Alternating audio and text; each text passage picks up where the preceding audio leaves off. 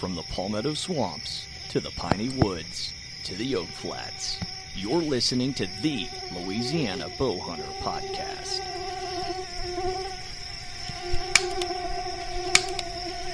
Come on.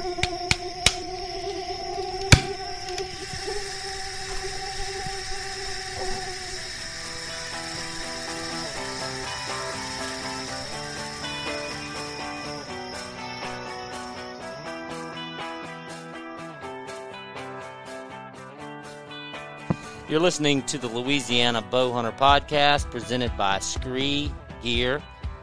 Each and every week we tell you about Scree, and now we have passed the big online shopping season of Black Friday, Cyber Monday. I hope that you, if you've been listening, that you went out and took advantage of some of those big sale events that they had going on for that time of the year, like every year. But if you didn't, and you're looking to make a Christmas list, check out Scree.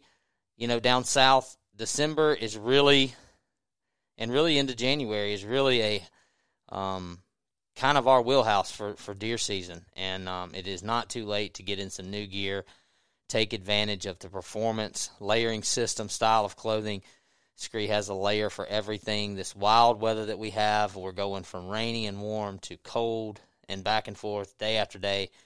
You hear us talk about a lot of the different items that we like, that we all wear on the podcast, but check it out for yourself.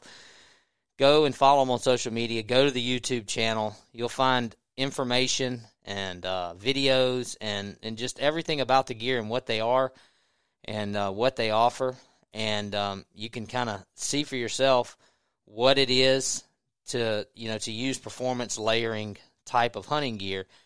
And the best thing about shopping with Scree, and really what the company's been built on, is the customer service first approach with a lifetime warranty.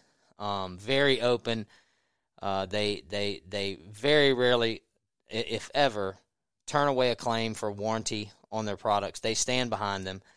And there's a customer sizing or customer service guarantee, but a VIP sizing guarantee. So when you order online, you can do that with confidence because you're going to get prepaid shipping labels, and they're going to take care of all of that shipping expense and make the process as easy as possible to get you the right size and make sure that you are set up and ready to go with your new stuff as quickly as possible.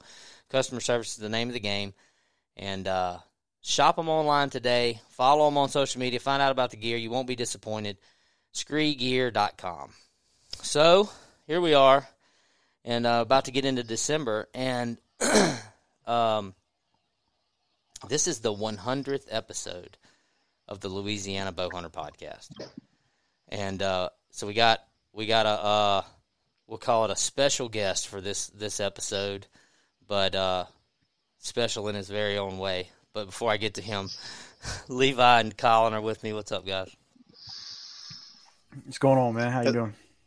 What's up? You guys got any updated news or developments in your current hunting situation that you would like to share at the beginning of this here podcast? Yes, I have something, and it's not good. Okay. I'm not going to go too much into detail, but I don't have a place to hunt right now, a lease to hunt at this very moment. We've run into a little bit of a roadblock with some stuff, and we're working through it right now, and I don't think it's going to last long, but I'm not hunting right now. There's nothing like having land access issues when you're a private land hunter right at Thanksgiving. Perfect timing. After you've done all the work, hung all the stands, planted all the food plots, done all the scouting, waited on some cooler weather, thinking about maybe a rut happening any given week now. Anytime I go, I'm going to see some rut activity. It's almost that time, and then, boom, we've got issues with land. That's why you just need to nut up and buy your own property, Colin. Yep. That's why you need to visit our friend Slade Priest, the hunting land man, for your own property. So, I mean, I think it's going to be resolved fairly soon, hopefully before our rut, but I don't know. Like you said, it's just kind of a private land pain in the ass, but that's about it right now. Anything new with you, Levi? No, just still getting good pictures. Got a picture of a shooter Monday morning, 7:30 in the morning, just posing right in front of my camera. While you were drinking your coffee at work? Yeah. No, I was on lunch break at 7:30 calling. Early morning. Maybe you need to stick that dog on it. If you can hear that dog, he's not much for sicking. Well, I don't have anything to add. I really haven't hunted, so I don't really have anything to say. It's been a tough year for me, and I'm gonna try to go hunting in the morning, but I feel, I kind of felt like I was gonna start pushing myself to hunt a little bit more this week, and I have had kind of like a cold sinus situation going on, and I've had this weird, it's not an anomaly. That was a really bad word for me to try to use here, but my camera picture stuff has gone to crap this week, and I wasn't taking a bunch of pictures of. It's not like Levi's situation where I had a couple of shooters that I've been getting pictures of. I didn't have that, but I had a lot of deer activity. I had a lot of young bucks, and I'm like, okay, any minute now, any day now, one of these nights, I'm going to catch a decent buck following a doe, because that's how the activity was increasing last week.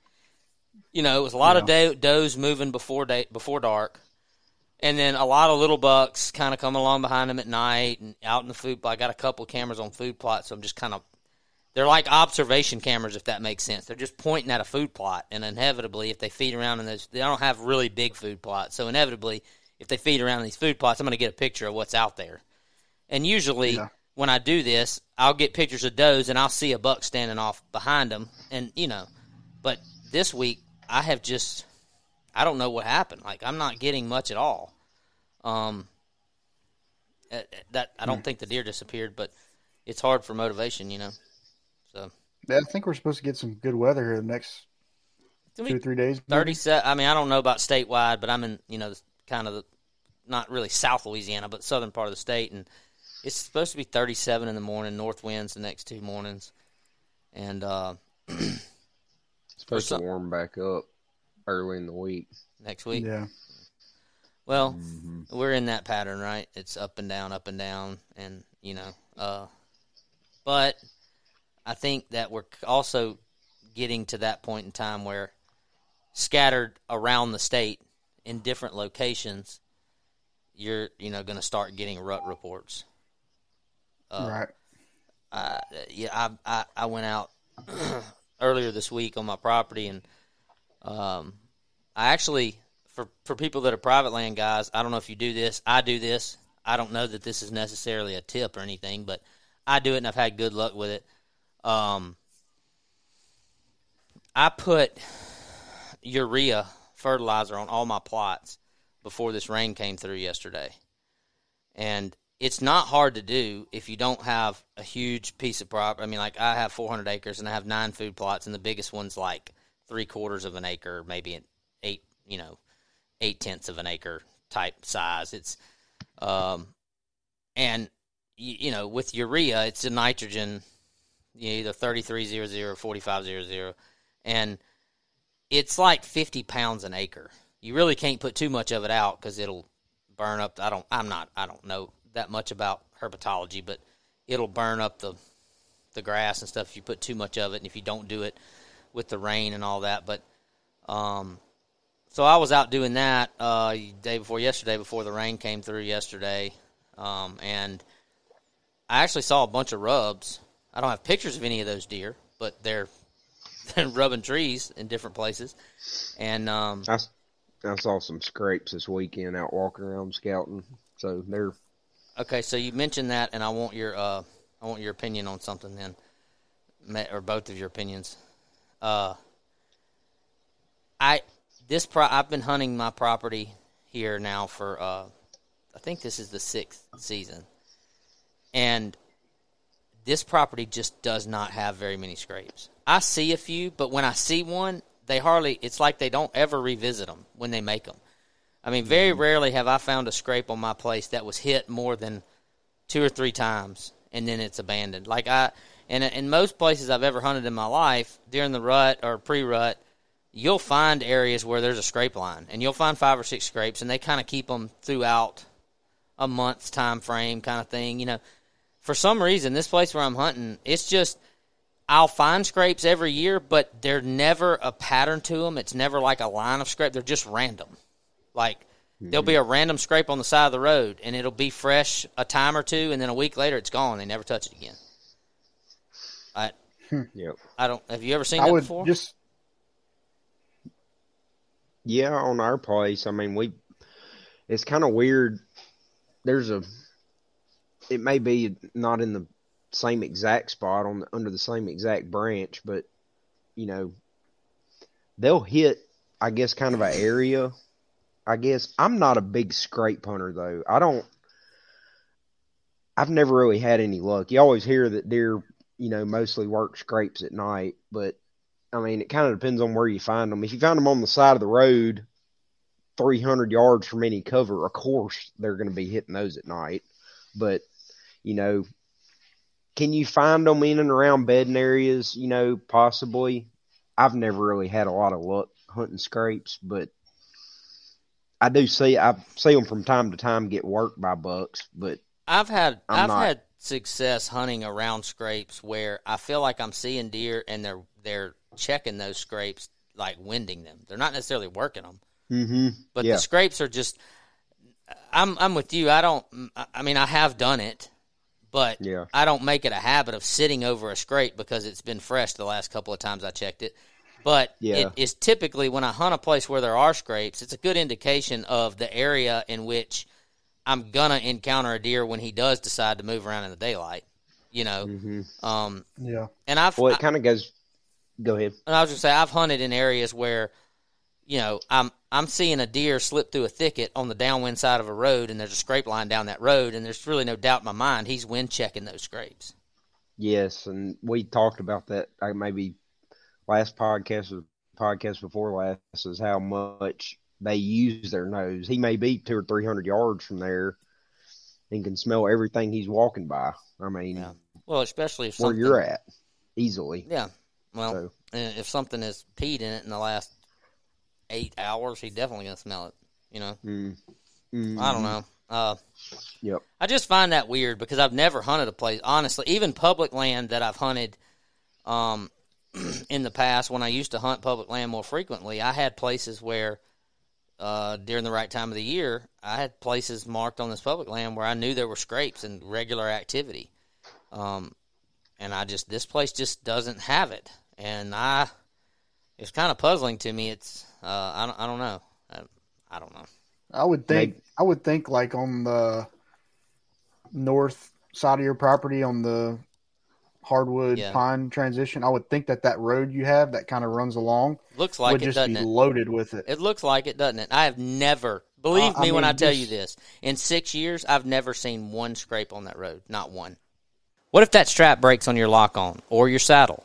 What if your boot slips while climbing up a tree early one frosty morning? We all place our lives in the confidence of our gear, safety harnesses, and lifelines, but we all need to plan for the worst with an advanced life insurance policy. Contact Jake Slocum at American National Insurance today to have a plan for you and your family if you never make it home. Call or text 318-255-0096 for a professional assessment. Jake Slocum, American National Insurance, more than just your insurance provider.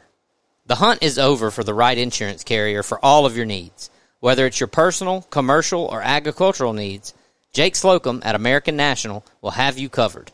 With over a decade of experience and multiple offices across the state, he'll take care of all of your needs. Whether it's auto, home, life, business, or farm, Jake Slocum at American National has you covered. Call or text 318-255-0096 today for a free assessment. Jake Slocum, American National Insurance, more than just your insurance provider. Because that's kind of how you hunt it. Like, they walk that transition, so I would just assume that it would be loaded. That's pretty much where we've killed every buck on that property for 6 years, is walking that transition from one side to the other, east to west, but they just don't scrape on it. I don't know. Anyway. Yeah.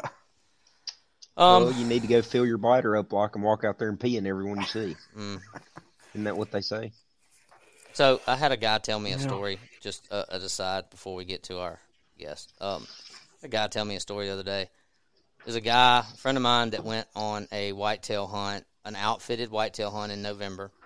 This is a friend from out west that had never really whitetail hunted much, wanted to do it, so he booked a hunt with an outfitter.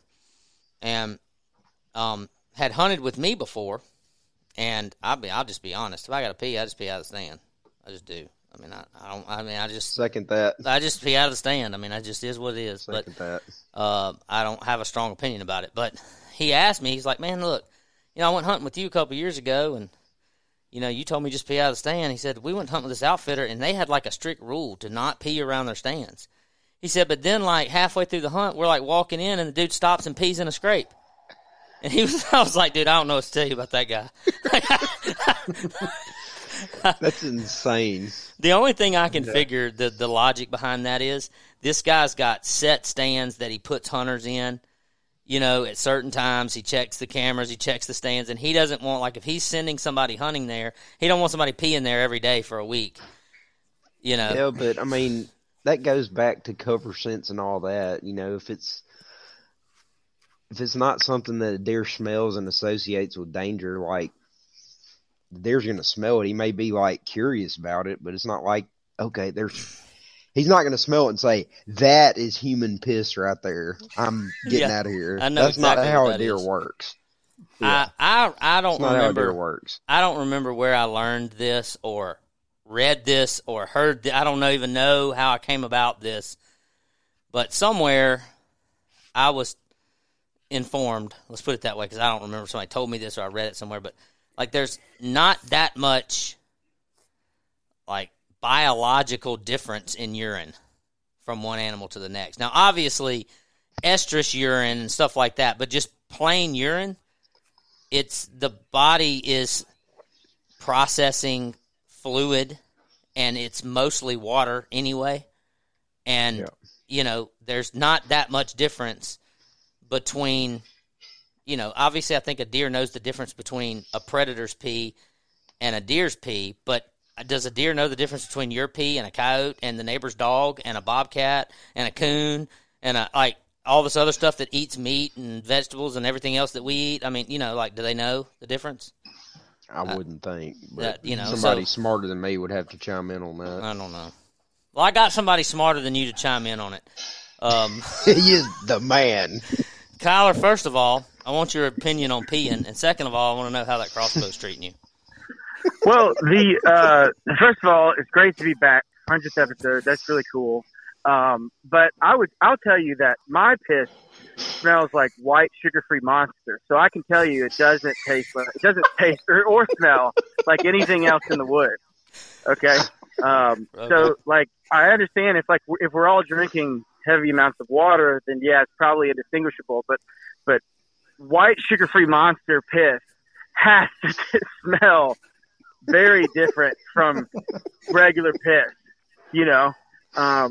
It's like Brawndo has what plants crave. I'm pretty much just drinking Brawndo every day and pissing that out. From what's that movie? Idiocracy. So anyway, how have you all been? But we're good. But the question still is, a deer doesn't know what a white monster is, right? I mean, he's not confusing it with anything else. I mean, it can't be a raccoon, Yeah. So I mean, unless the raccoon's been in my trash can, drinking white monsters also. Yeah. So to answer your question, I don't think it hurts anything. I don't think it hurts anything at all. I think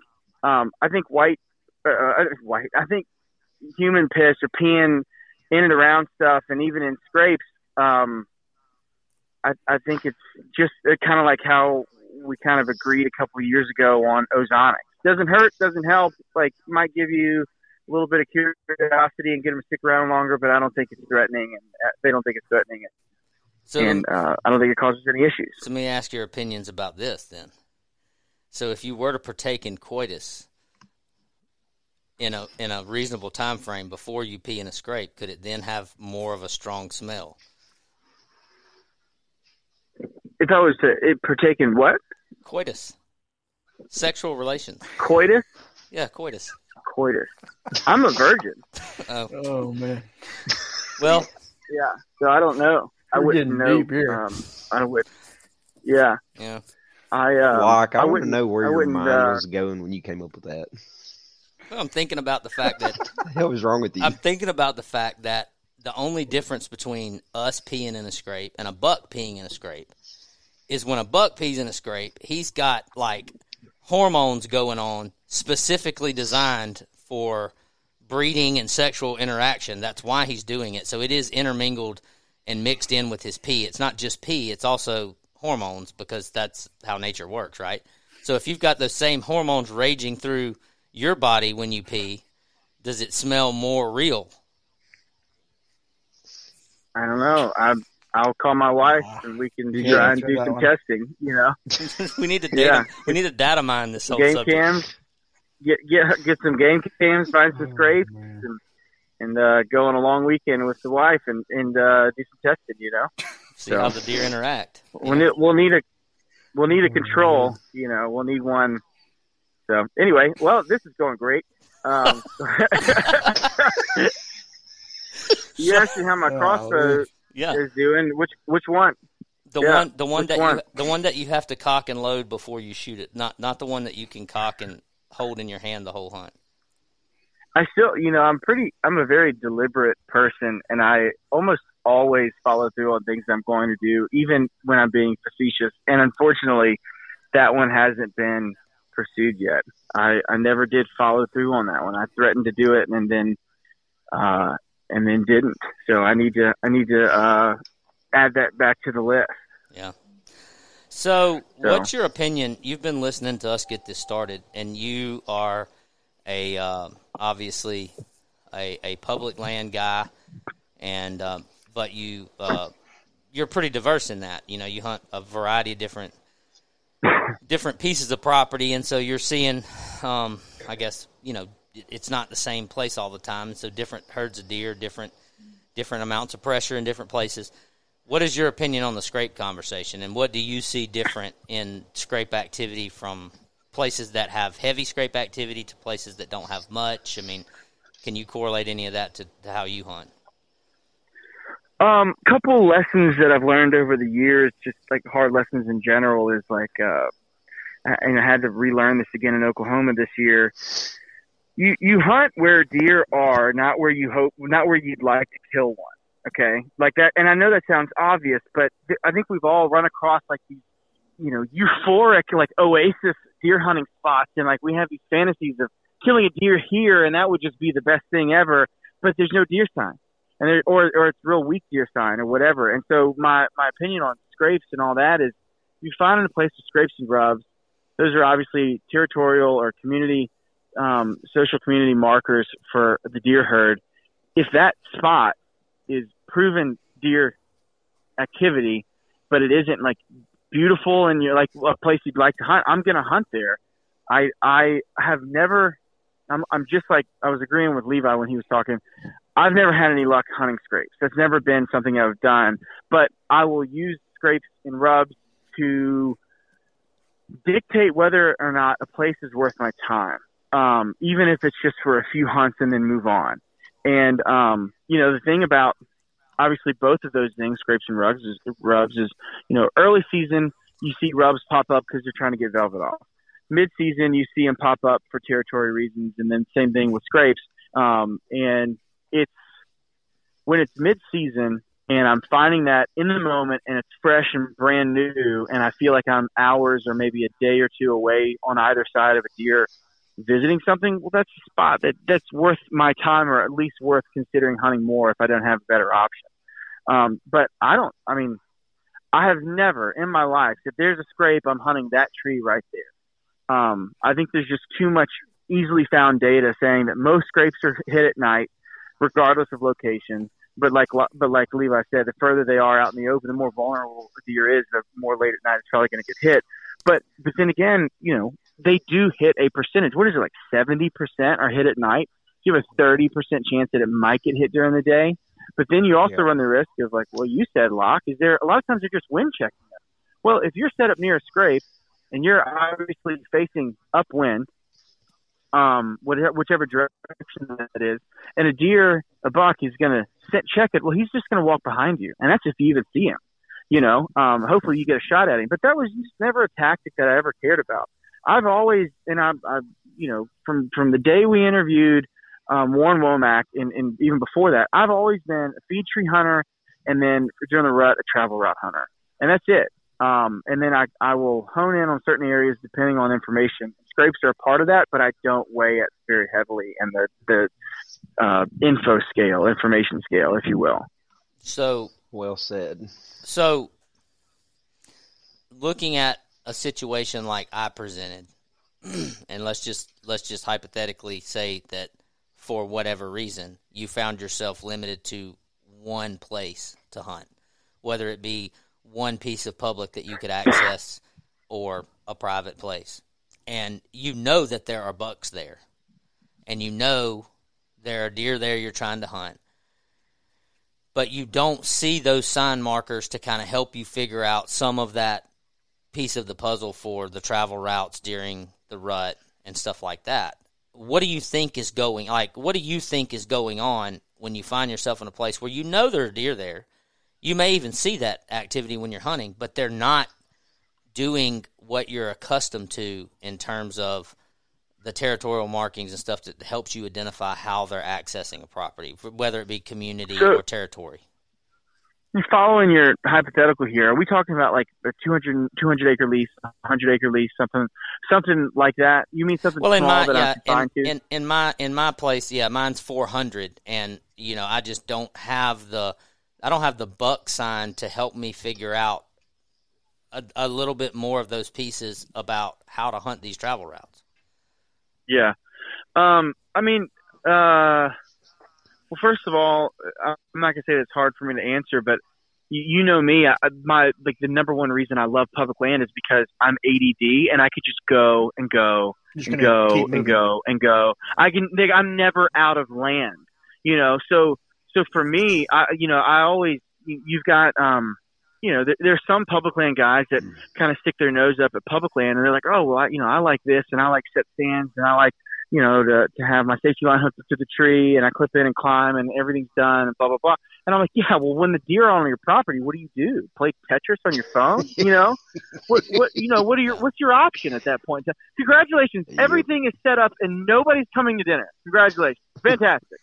Enjoy your 200 acres with no deer on it, and that's just never, don't get me wrong. We all go through periods in which we're like, well, me right now, I'm kind of in a rut. I'm like, what does a deer look like?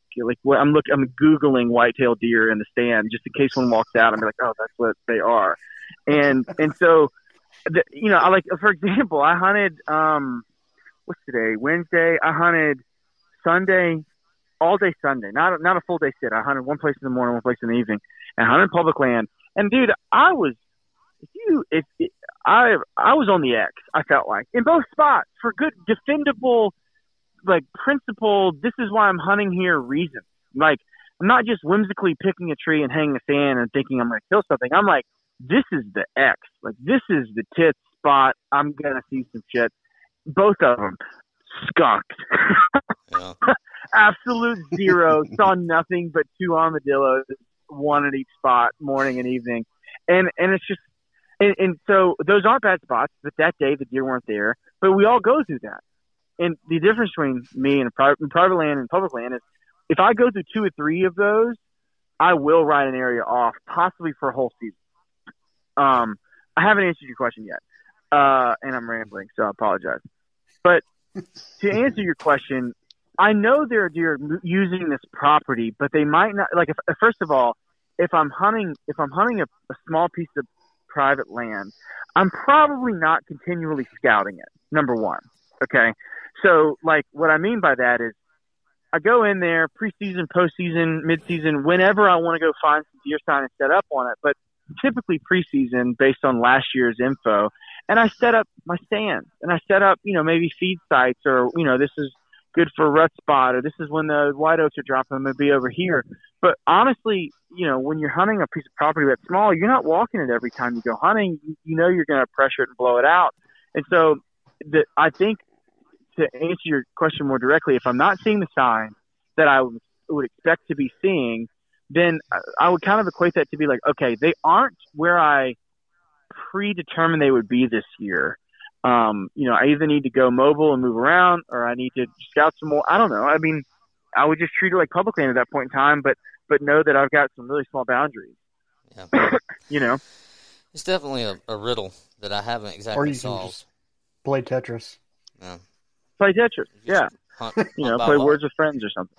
Yeah. I don't know.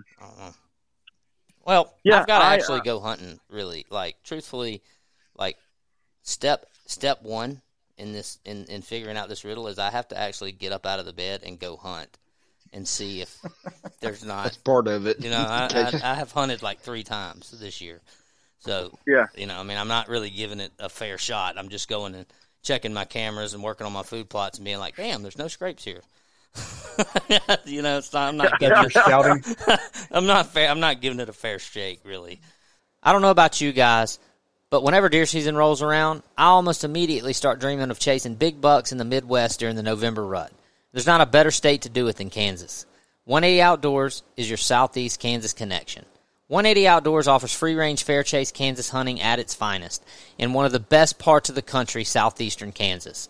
They offer guided and non-guided deer, turkey, and waterfowl hunts. But one of the things they do that's very different is they're also land professionals, and they offer leases on proven farms that produce giant whitetails.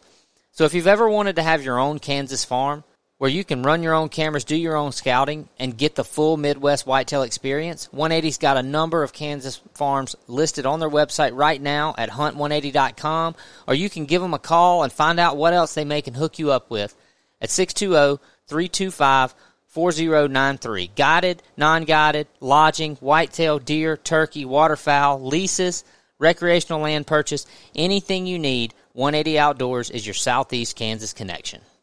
Hunt180.com. But I don't know. But it's not just what's happening.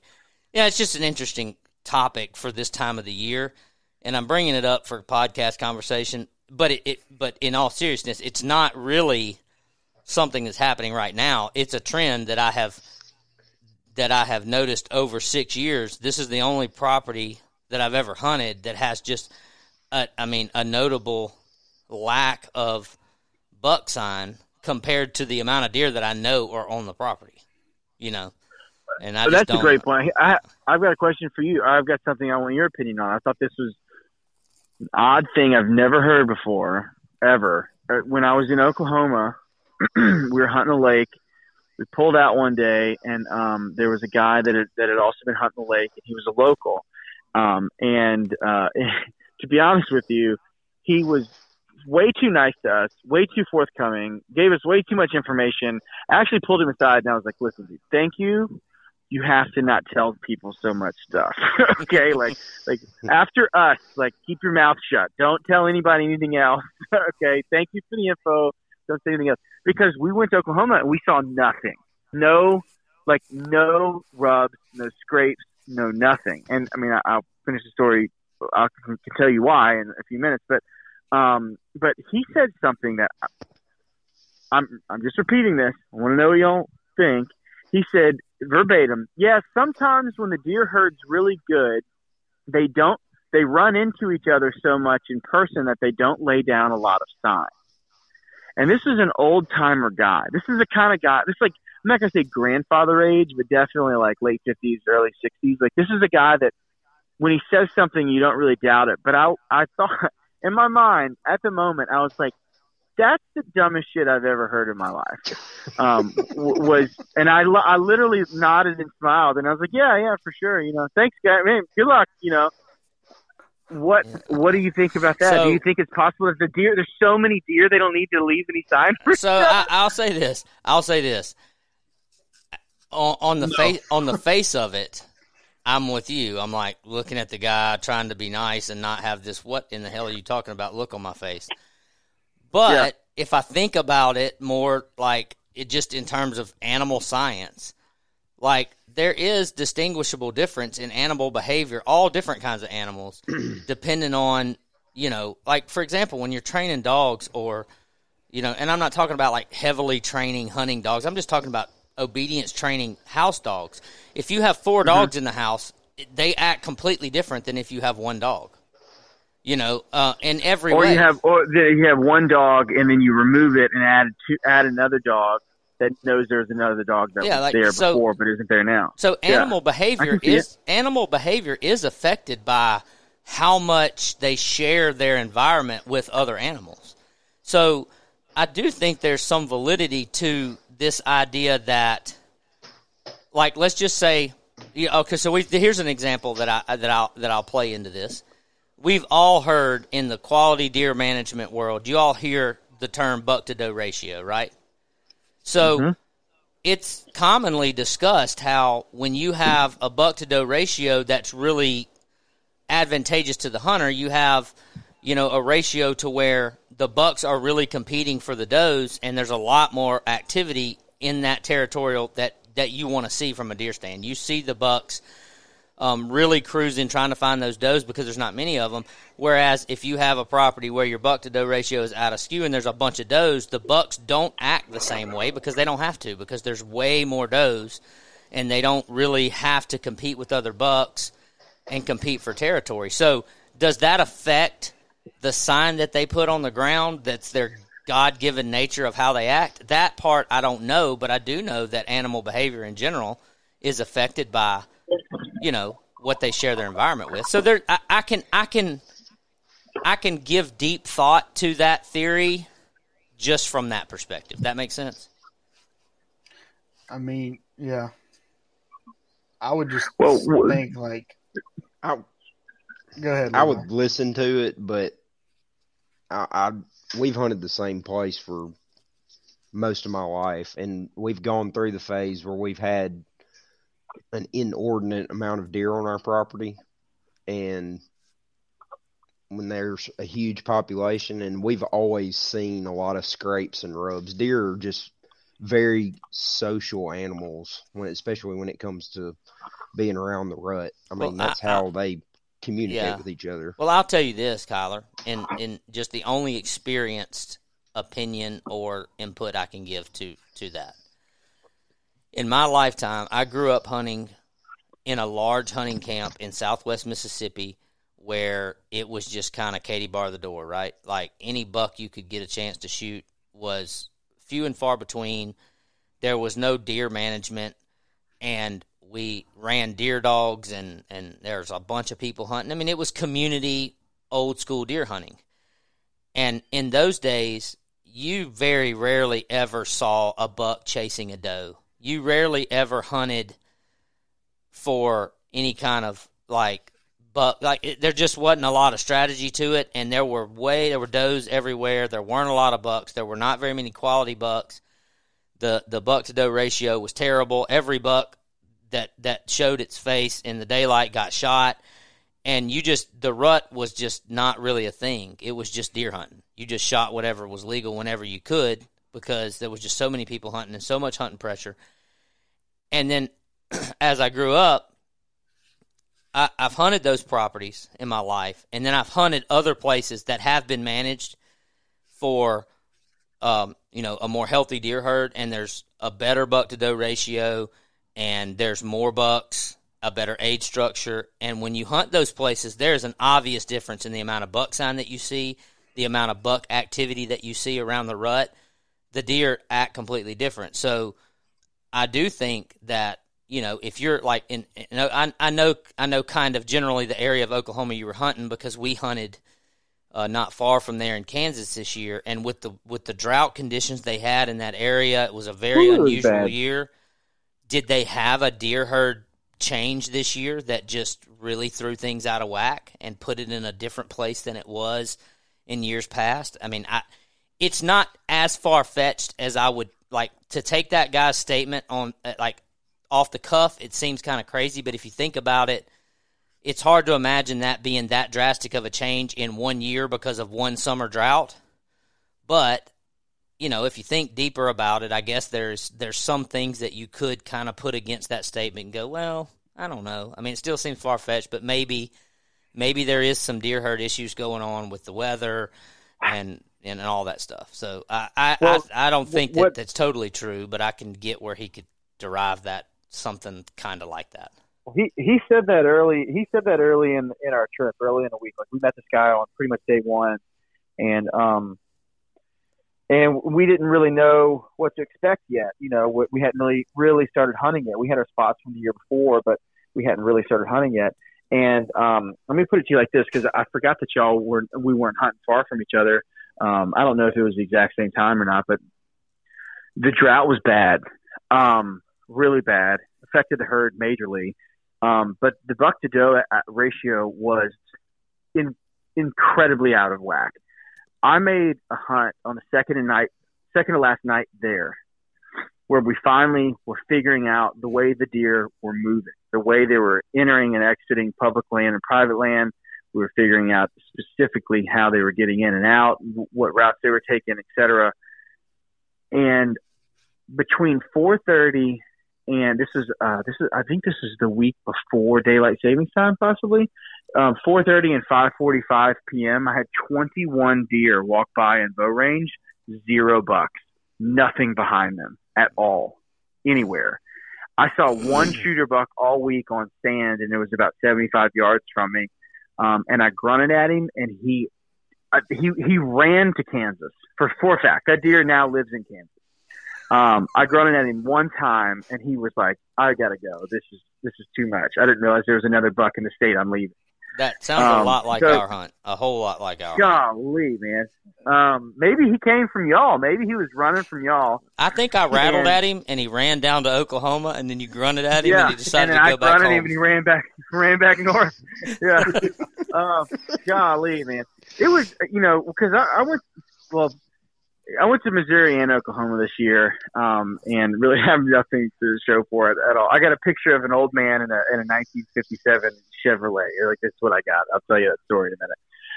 But I was in Oklahoma for a solid week, 7 days, and nobody at all shot a good buck. I mean, David O'Donnell shot a decent buck. It's what we call a burner buck, because Oklahoma, you get 2 tags. And so you kind of shoot, burn the first one on a decent buck, because your chances of shooting 2 hammers in Oklahoma is kind of low. And so he shot a burner buck. And then I do have, this is a fantastic term. Our buddy Hunter Foray that was with us, he, you have a group text going, obviously. And he texts us all, and he said, "I shot a buck." And of course, we have questions. How big is he? What, tell us about it, whatever. And he, when like you see like the text bubble like pop up and then like it goes away, and then it pops up and it goes away. Somebody's typing and then they stop typing and stop typing, start typing and stop typing. And he finally goes, "Well, he's a pretty good meat buck." And I was like, meat buck? What is a meat buck? I said, "Are you telling me that the most redeeming quality of this deer is the meat on his body? Is that what you shot?" And he was like, "Well, he has like antlers." And we're like, okay. And he's like, "Yeah, there's like, main beams and like a few points." And we're like, "What did you shoot, man?" He's like, "I shot a meat buck."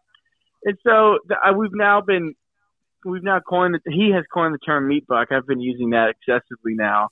And nobody shot anything good. Nobody shot anything like, what you go out of state to shoot. Yeah. They kind of laid the hammer on some does. At the end of the trip, I had to leave a little early because of work stuff. I had to leave both places early because of work stuff. But it was tough in the Midwest this year. It really was. Yeah. It was tough. It was tough for us too, and I think most of our problem was just timing. We were there we were there for 9 days, and kind of right in the middle of it, daylight saving time hit, and it was just warm, south winds the whole time. And I had been running cameras on the properties we were hunting since August, and we had plenty of bucks to hunt, plenty of them. And when we got there, the weather just shut them down. I mean, just shut them down. We were seeing 20, 25 does hitting these ag fields and stuff, and just nothing, nothing. I mean, spikes, 3 points occasionally. And, I mean, really, when I say it sounded like our hunt, we saw one shooter buck, and he was about 75 yards away. And we called at him, and he left. So, that pretty much how our hunt went, too. So, the only thing that, which is not a positive at all, but the only other thing that happened was we were walking to our stand one morning, right before daylight, and we're like 100 yards from our stand, and my cell phone camera dings in my pocket, and I look, and it's one of the shooters, and he's literally looking at us. We're 100 yards from him with our headlamps shining right in his eyes, and I've got a picture of him looking at us walking to the stand. I'm like, well, there goes that. So we just went 2 miles back here in the back of this bean field just to walk up on the deer before daylight, and actually had to know it. I sometimes wonder about that. Like, would it have just been better for my psyche after hunting for 5 days and no activity to not have gotten that picture and to just not knew he was there, Oh, for sure. Yeah, ignorance is bliss at that point, for sure. So, all right, I want to do something, and I'm going to preface you with this, Kyler. I have no earthly idea what we're fixing to get into. I don't know anything about this. Colin said he has something that he wants to do on the podcast. It's kind of an over-under betting kind of thing, and I want you to take part in it, Kyler, but I don't know anything about it. So, Colin, have at it.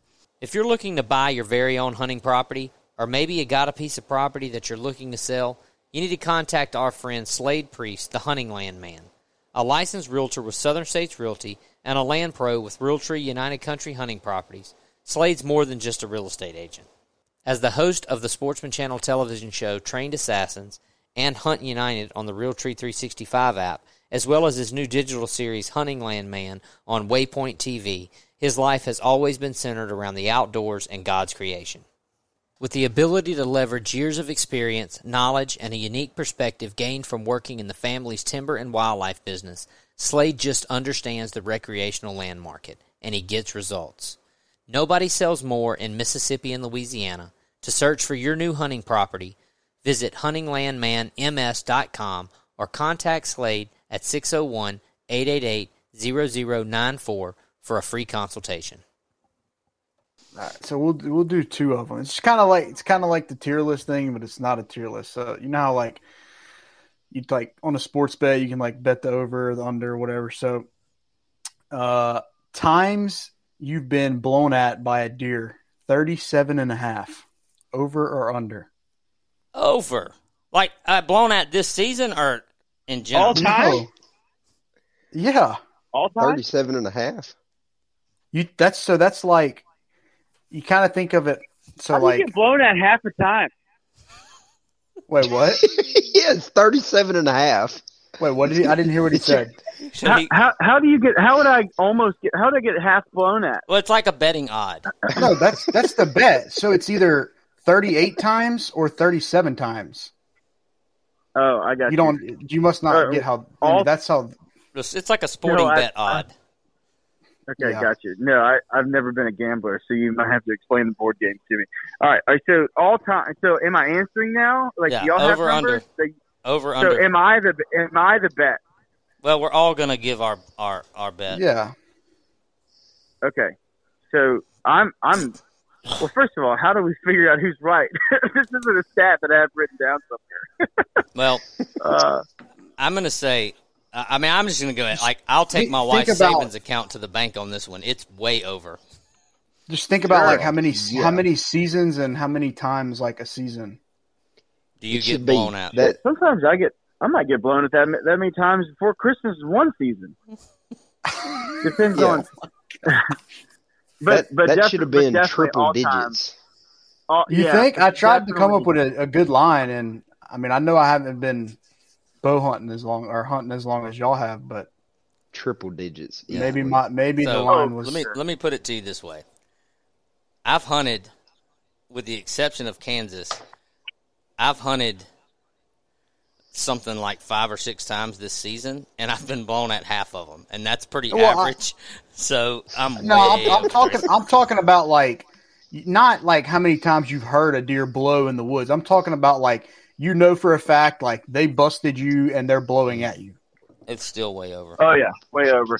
Yeah, Triple digits, easy. We didn't have any in Kansas blow at us, like bust us and blow at us. I'll say this: I've probably been able to go up and hunt in the Midwest for about 10 years now, and in that 10 years, I 37.5 is a fair line. I don't know because I don't have deer blow at me in the Midwest as often, but in the South, I can easily say I'm over that number on a season average, much less a career average. Golly. I don't know, man. Well, what's your next one? Because I think we're all over on that. Hold Are on, you saying you're under on that, Colin?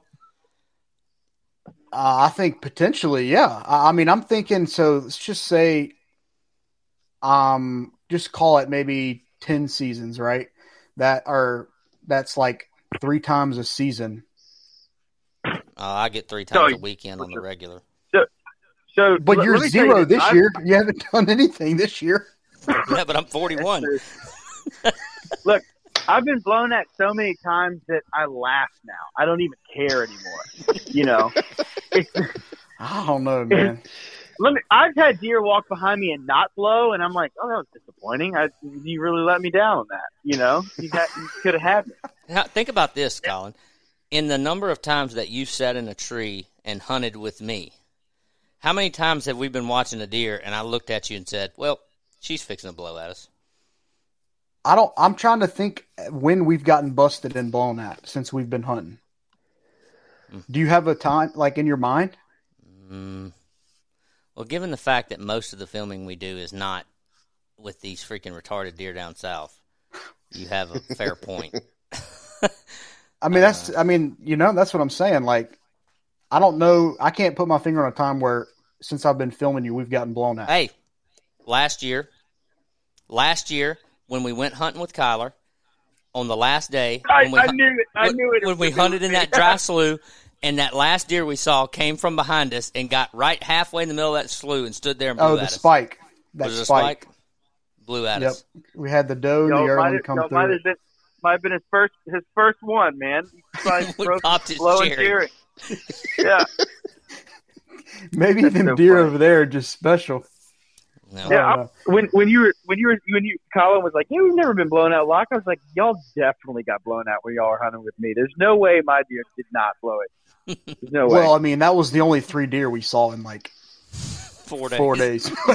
True. I did. So that's not a good average for your betting odd. We saw 3 deer and one of them blew at us. That's 33%, Yeah. bro. Maybe we need to take that pretty area sure- that Kyler hunts and just count it out. I'm pretty sure that I went on a killing spree like the day after y'all did. left. Yeah. You and your buddy Um, did, yeah. yeah. Yeah, I think right, we just so- started like bloodshed. All right. So what's maybe the my next one? lines are way off. We'll have to consult on these lines. But my next one is times your feet have gotten cold. Oh, my God. Over or under, let's call it 250 and a half. So 250 times or 251 times. I'll go under. I don't think my feet have been that cold that long, that many times. I'll go under. Well, What do y'all think? go I'm ahead, Lee. definitely over I'm- because my feet sweat. Yeah. I could wear flip flops out to the tree and my feet would sweat. So there is no doubt that mine are over, and the reason is because my feet get cold almost and in this October. They do. Like a cold front in October, my feet get cold. Like not so, now. Granted, there's varying levels of this. I mean, they don't get so cold that I'm just uncomfortable and it's just like a focal point of my hunt or anything. I'm not saying that, but like if it's 55 degrees, I can feel it in my feet, and it doesn't matter what I do. Like I don't know if it's a blood circulation, if it's sweat. Yeah. There's that one's not hard for me at all because honestly, I've just learned to live with it. My feet are gonna get, some level of cold every time the temperature gets below upper 50s. I think I'm under as well. I envy people that can feel hunt. like I feel like I have a pretty decent system about I to wear when it envy. gets I don't cold. honestly. This is where I've gotten with that. I don't think that for certain people, whether it be like you say, Levi, where your feet sweat and that's a problem, or I don't think mine's feet sweat. I think it's just like just me, like blood circulation in my feet or something like that. There is no system. There's no boot. There's no sock. There's no combination of sock. There's nothing I can do. It runs deeper than that, and it's just nothing I can do. Yeah. And the weird thing is, I'm not a cold person. Like, I can walk around the house, walk outside, let the dog out in the freezing cold, and I don't have foot cold problems. I don't, like, lay on the couch and watch TV and have to put a blanket over my feet. I don't have that. But when I go hunting with hunting boots on, doesn't matter what boot or sock configuration I try to use, my feet get cold. And they get cold almost every time. So if I've hunted 251 times, then my feet have gotten cold 251 times. Just what So it is. you're way over. Way over. I got Well, I think the other thing is like memorably cold. There's a difference Yeah. between like chilly and like I need like this is a problem. I've got to leave. I need yeah. to go. So Yeah, if it's a that's problem, different. I can say that I've not ended 250 hunts because of cold feet. How many? That's what I was going to ask. How many, if ever, have you ever ended a hunt because your feet were too cold? I've done it one time. No, I've never climbed out of I a had- tree because my I- feet were cold. I had to. I have climbed out of a tree a couple of times where my feet situation were a primary factor, and they were so cold that they hurt getting out of the stand. Yeah. But That's where I was at. I've I'm not done getting that a out. handful of times. But it wasn't never. It was usually once it gets to that point, there's multiple factors. That's just one of them. You know. Yeah, exactly. The feet haven't been the determining factor. It's typically like I'm shaking so bad that I think that I'm probably not going to be able to hold on to the climbing sticks when I climb down. Yeah. You know. I've been in that situation where I literally looked down and thought, I got to be careful because I'm so cold. I don't know if I can hold it together and get to the ground. Mm-hmm. Yeah. And then it was like I was walking on nails all the way out because my feet were so in so much pain that I was just like, struggling. I've been in that situation. Yeah, like you can't feel like you can even bend your toes in your Yes, boot. I've been in that situation. All right, Yeah. do you have another one? No, that's it for right now. Okay. Well, so Kyler, we wanted to have you come on, and with this being the 100th episode,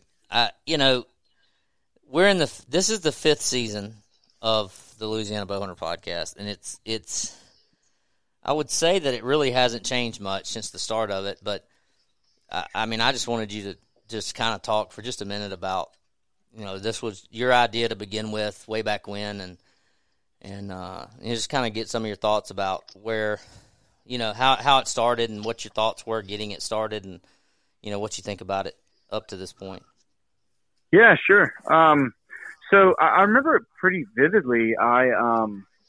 This is it would have been 2018, 17, 18. 17. Yeah, it was 17. Facebook changed their algorithm in January of 2017. And it was anybody that had a brand or a page or a business at that time remembers it pretty heavily because we used to be able to reach businesses, pages, companies, etc. used to be able to reach people in a now an enviable level, like unheard of level. I feel like I'm telling a story where like a grandfather would tell a story about storming the beach of Normandy or something, but it was so good back then that like we could post. I remember Justin Longclaw, he would post like some dumbass meme about a deer and a feeder and wishing you weren't at work or something, and it'd get like 400 likes on Facebook. This is 2015 and 16, and then they changed it at the beginning of the year 2017, and it cut down to about 10% of that. And where if we had 25,000 followers on Facebook, and that was, I'm not saying all of them were bow hunters, but at the time that same year there were like 36,000 archery licenses sold in the state. So it was about you could logically deduct that about 2/3 of most deer or bow hunters or people that bow hunt in some capacity were following the page. And yet we would make a post and it would reach like 1,200 people and get 36 likes, and, long story short, I wanted to get away from, relying on social media algorithms for content, and it was being suppressed. And actually, I remember one of the biggest reasons why I started the podcast is because some of the people that have been following for years will remember we used to do bow reviews. I used to travel the entire state because I traveled for work a lot. And I would make it a point when my sales were out or meeting branches or whatever I was doing at the time, I would make sure to stop in at, Hoot and Holler Archery, Jay's Archery, and Eunice at the time, or, Lafayette Shooters and Violent Bow Hunters, et cetera, et cetera. I would go all over the state with a camera and zero filming or editing experience. And I would get bow techs and bow shop owners that have never filmed anything in their life to tell me why the Matthews, no cam was good.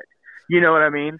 And we did it for 3 years. In the third year, it would get like things that I spent days shooting, traveling, and editing would get like 215 views and like 13 likes.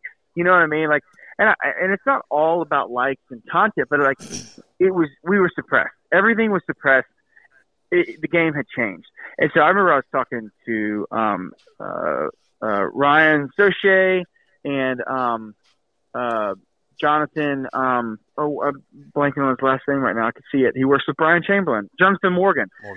Because they had done a whole bunch of podcast stuff as well in the past, and I was getting their opinion. And I remember one day I was just like, it was May of 2017, and I said, I'm going to do this. We're going to try this out. This was way before everybody had a podcast, okay, and had to figure out how to do it. And I went to Guitar Center. I bought all the stuff to do it, spent a few $100s, got set up, and started lining up interviews. And it's the fact that y'all are 100. I think my last episode was like 84, maybe, with you, Locke, last year. Something and like then that. The fact that y'all brought it to 100 it's super cool. It's one of those things where you don't start episode 1 thinking that you're going to do 100 of them. You know what I mean? But the coolest thing for me in retrospect and the things that I've been told by people is there's a lot of people that I've never met in my life, or we've never met ever. We don't know where they live. We don't know their names. We don't know anything. And they listen every week, and they listen to my bullshit and the fact that I don't know anything of what I'm talking about. But from our guests and some of our ramblings, they pick up something helpful, and it makes them better woodsmen, or makes them better at killing a deer. And, it's not like we're, spewing out knowledge every second of every day. I just got asked how many times my feet get cold, Yeah. But we're, we're helping people, and that was what it was intended to do. And that's, and everybody knows this. This brand was never about me. It was never about that was my biggest problem with starting a podcast to begin with, was it made me a real person to the people that follow the brand. And I didn't want that. Some people might believe that, some people might not, but I didn't want to be the guy. That was never what Louisiana Bow Hunters was meant to be. It was never meant to be, Tyler's Archery Show. It was meant to just be a voice and an outlet for people that do what we love to do and learn from each other, because we have such a unique circumstance in which we hunt, a unique area, unique habitat, and it's so diverse. And, the basis of the podcast was like, let's get people like Warren Womack on. Let's get people like Harmon Carson on. Harmon Carson on. Let's get people like Greg Gravois on. And let's just get regular people that you park next to in Tensas and Sherburne, and let's see what works for them, get their opinion. And so the fact that y'all are carrying that on, and y'all all know this, it was very important to me when y'all took this over that this continued on, because I think it's, in my opinion, one of the most valuable, possibly monetarily, but definitely informationally, parts of the brand. And so I'm just glad to see that y'all are carrying that on, and I appreciate y'all letting me be a part of it again tonight. Yeah, You know, Colin and Levi are learning on the fly what you and I have painstakingly learned over the years, that there are times where it becomes extremely tedious. And I'm just like pulling back the cover. There are some Tuesday and Wednesday and Sunday nights where it's like we're on a group text and we're like, we've got to get something done this week. Like, we got to get something out. You know, who's one of these? Yeah. We need to reach out to some of these guests we've been talking about getting on. But for me, and I feel like you probably feel this way from your past experience doing it, Kyler, even on those days where things are really busy or whatever's going on and it's kind of a tedious task to sit down and do it, we've been blessed in that we've always had a lot of good guests. And for the most part, I had someone ask me, hell, it might have been you, Colin. Somebody asked me the other day about, like, if I could remember ever having, like, a really bad guest. And I just don't know that we ever have. I mean, yeah, we have. I mean, there's been obviously better episodes than others. You haven't. Maybe I have. Okay. Let me put it. I'm not going to name a name. I'm not going to give a number. It's our shortest podcast.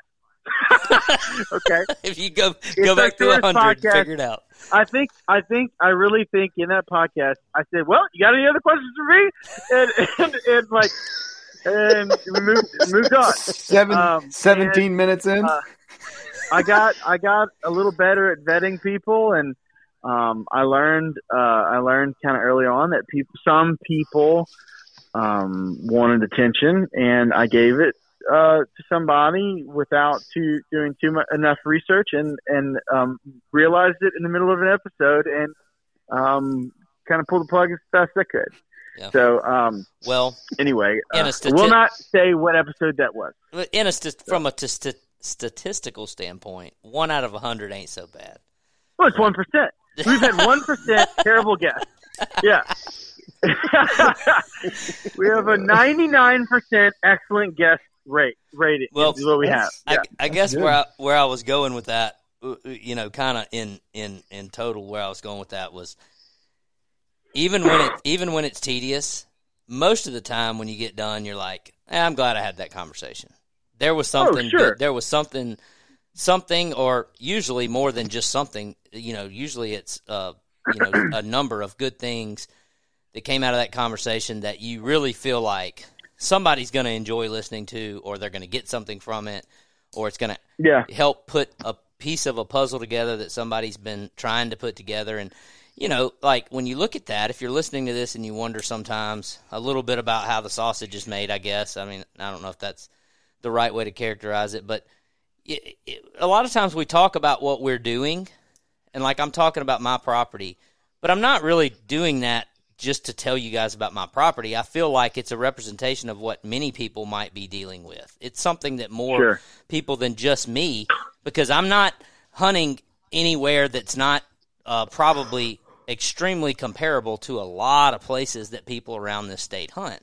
And so when I'm dealing with something, or I have a question about something, and I'm bouncing it off of a guest or off of one of you guys on the podcast, I'm hoping that somebody finds some parallel into challenges that they're having with their bow setup, or with their struggle shooting, or figuring out a deer, or something, right? You know, so that's a lot what it's about, and that's kind of been a cool point for me in this journey. Well, let me see this. Because this is about the only thing that I really prepared for this podcast. Because when you asked me to do it, I was like, oh, what? You know, obviously I didn't know. I figured we wouldn't have a topic. We'd have really needed one. But I just would like to publicly apologize to everybody for season 1 and me talking so goddamn much. I apologize. I was figuring a lot of stuff out. And if anybody made it past season 1 and is still listening, I mean, you're a saint, because some of that was pretty bad, and I'm sorry. And that we've gotten better. So I got better. And then I brought Locke on, and Locke helped. He diluted my bullshit that I was spewing single-handedly before that. So, well, it survived it, so it couldn't have been that bad. It did. But back then, the pressure was a lot higher then, because you got to understand that there wasn't. This is 5 years ago, so it's easy to, right now you have niche podcasts about, sewing purple sweaters in the deer stand in Florida. Like, it's like there's niche podcasts on every topic now. But back then, there still, to some extent, wasn't and isn't a format. And the most important thing to me was be interesting, keep a conversation going that people want to listen to. But this is where I had the flaw, and I'll openly admit this, because I got a bunch of feedback about this, and I changed it. That's literally why I asked Locke to be a part of it in season 2. I didn't view myself as a host, a question-asking host. I viewed myself as a fellow bow hunter with experiences, and I was just talking to somebody else, and we were bullshitting. And in hindsight, I could have asked more questions, but I also think that conversations would have been less dynamic. But with that being said, I want to name a few of my favorite podcasts that we've done, because only a handful of them are like super memorable, and some of them are memorable, like nostalgic for me specifically, because it's like you kind of like your first kid better than your second and third kid. They only get worse, and so like because your first kid is what made you a parent, you know what I mean? So like season 1 episodes, that's when I was really trying, like, hard, like I was driving places and interviewing people in person, and so as before, I did a lot of phone stuff, but some of my favorite episodes, for different reasons, I'll explain why, and these aren't in order, but one of my most memorable one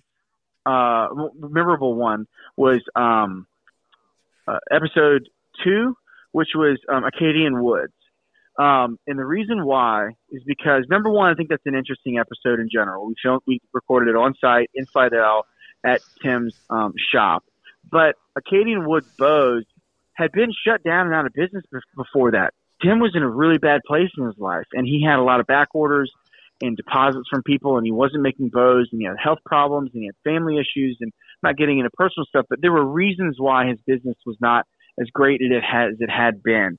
And we happened to start the podcast right at the same time that he was really ramping back up production on his custom bows, which are like some of those beautiful pieces of art in archery world in general. And Tim, and I've never said this, and he might not like me saying this, but that podcast, episode 2, you got to remember that we're on episode 100 now. So episode 2, the fact that I called him and said, hey, we'd like to do this podcast, and then we aired it. He got so much business from that podcast, and he was so appreciative for the exposure and, in some ways, the second chance to redeem himself, because he felt as if he had failed a lot of people, is what he told me. He felt as if he had lost the grace of his old customers because he went through a rough patch in his life. And he expressed to me that the podcast and that episode had really helped him relaunch again. And he made, because of that, he made me a trad bow and would not allow me to pay him for it. They surprised me with it. And I never really understood, at the time, I didn't really understand the value that we had technically provided him. Because, like I said, episode 2, you know what I mean? These weren't even aired yet. We recorded 5 episodes before we even put them out, And so episode 2 hadn't even, I had 3 more to record before I even went live with it. And so that's my number one, because of the trickle-down effect of that podcast. Not so much because of the content, but because that was a good thing, and I'm glad that was able to help somebody. My next favorite one was the first episode that we did with Warren Womack. Obviously, Warren is an incredible bow hunter with incredible history and incredible record keeping and incredible storyteller. And I can't confirm this for sure, and I'm not claiming to be, but I think that we were one of the first if not the first people to get him on a legit podcast. Not positive of that. If we weren't the first, we got to be top 3. And he's been on a ton since, but that was a great episode as well. And then the next one's Greg Gravois episode is one of my all-time favorite because of where I was, how we were talking. I was in Orlando on a business trip. It was raining. I was in a hotel room. I had left a party because a work party because I had scheduled a time with him. And so I'm like in my room and everybody else I'm on that trip with is having a blast. It's pouring down rain. Police sirens won't stop outside. I think it's all on the audio and it isn't, but I was super self-conscious about it. But that conversation, I told Levi this last week, my favorite part about that conversation was, I think that's episode, no, I don't think, it is episode 20. And it's called Swamp Hunting with Greg Gravois. That episode was one of my favorites because I thought he was going to come onto the podcast and tell everybody how to kill a deer in the swamp. But instead, he spent about an hour and 20 minutes dissuading people from hunting the swamp and trying to get them to hunt anywhere else because the swamp is terrible. And y'all shared this on the story last week, but his quote from that podcast is, if I had to rank 10 habitats to traditional bow hunt, I would rank the swamp 10th, and I don't even need to know what the other 9 are, which is honestly one of my all-time favorite quotes from the podcast ever. So that's a great episode. The most straight up, entertaining, gut busting podcast we've ever done. Because the podcast was never meant to be funny. There's some wit and humor and blah blah blah, but the most hilarious one that we ever did. Locke, what do you think it is? What do you think I'm about to say? Naked in Kansas with meat chasers. Meat For a chasers, fact. 100%. Yes. To the core. That Yeah. podcast is the greatest podcast, in my opinion, that's ever been recorded. That's the funniest shit I've ever heard in my life. Those brothers, the fact that they were both on speakerphone on one line, cutting each other off, telling stories. It was so funny, man. And my favorite part about that podcast was when they were saying they were all naked and afraid, and they had gotten so good at killing animals that they started passing on Impala. They started they're in the middle.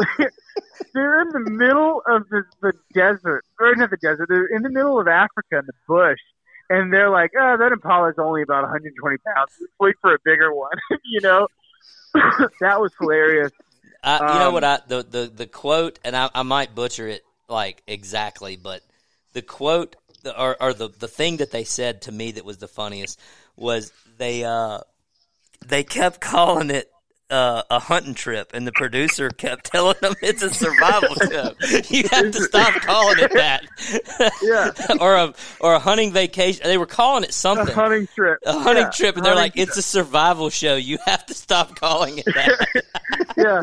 And they're like, can you do something other than sit at this water hole with your bow all day? Like, we've got enough footage of that. And they're like, yeah, but we're winning. Like, why would we stop doing that? So those, I'm trying to think if there's any more that really stick out. I mean, we've had a ton of great guests, a ton of great episodes. I would say maybe one of the most wholesome episodes that I remember was, and I don't remember his last name. His first name is Mike. I don't remember the number, but the episode was "It's Never Too Late to Start." That was a really good beginner story. And Mike, who was in the Coast Guard, I think he lives up in the Northeast now. He was just super proud of himself and his accomplishments, and he should be. He killed a really nice buck on public, and he'd only been bow hunting for a few years. It's just a breakthrough moment for him, and that was a cool one because he was just so optimistic and upbeat, and that's not an easy outlook to have in bow hunting, especially when you've been doing it a long time. In fact, I would rate bow hunting as this shit sucks all the time, except for the few times it doesn't, So that I haven't gone through the whole list. I could probably name 5 or 6 more, but those are the standout episodes that stick in my mind. Are those I'd probably just named 5, I think. Yeah. So anyway, yeah, it's been fun, man. It's cool. It is. I would encourage people. I've never told you this, but and I think it was the Southern Outdoorsman. You did a podcast, I think it was last year. Yeah. With was it Southern Outdoorsman? that guy? Yeah. So if y'all Yeah. ever We want to listened listen to to it. about 90 minutes of the most glorious bullshit you've ever heard in your life. Yeah. I like, knowing you as well as I do, I was driving somewhere and I decided to listen to it. And I thought to We myself, were going turkey hunting. is that when we listened to it? Yes. And I remember thinking to On the way myself, I kept bouncing back and forth. Tyson's. Yeah, Tyson's, when we went, yeah. so me and Colin and Levi went on an archery turkey hunt, which ranks right up there with your season of trad bow hunting, by the way. The most fun you never want to have again. If you want to go on a turkey hunting trip, save that shit till shotgun season opens, by the way. And this is a bow hunting podcast. Yeah. That was anyway. And I kept thinking, like, I kept bouncing between, is Kyler just fucking with these guys? Or is he just enjoying the bullshit conversation? Because there were like bits and pieces that were so much like our podcast, and then there were other parts where I'm like, I understand his humor better than most people, and he is totally pulling these dudes' string. You know? Well, I know Jacob pretty well, and I don't know Andrew as well as I know Jacob, but you know, they started their podcast about the time that we did, and I'm not positive of this, but it might have been a year sooner that we started it. I'm not positive, but I think it was the same year. And you know, they asked me to be on, and I had a good season last year. I'm trying to remember. My buddy Randy was at the camp, and he had killed a good deer that night, and or that evening, and I was just out of fucks, I guess, and they called me. Man, they called me and I was just like, all right, here we go. You know, we're gonna do this, and I'm gonna talk for 2 hours about nothing, and they're gonna think I'm an expert in something, and that's really dumb, but okay, you know. But the reason why they called me because that is a great episode.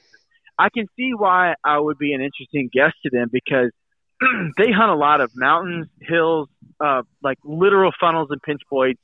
Not like what we have here, or it's like in between a bayou and a slough. It's like, you know, you can't go anywhere but through that way, you know, in like a saddle or whatever ridge.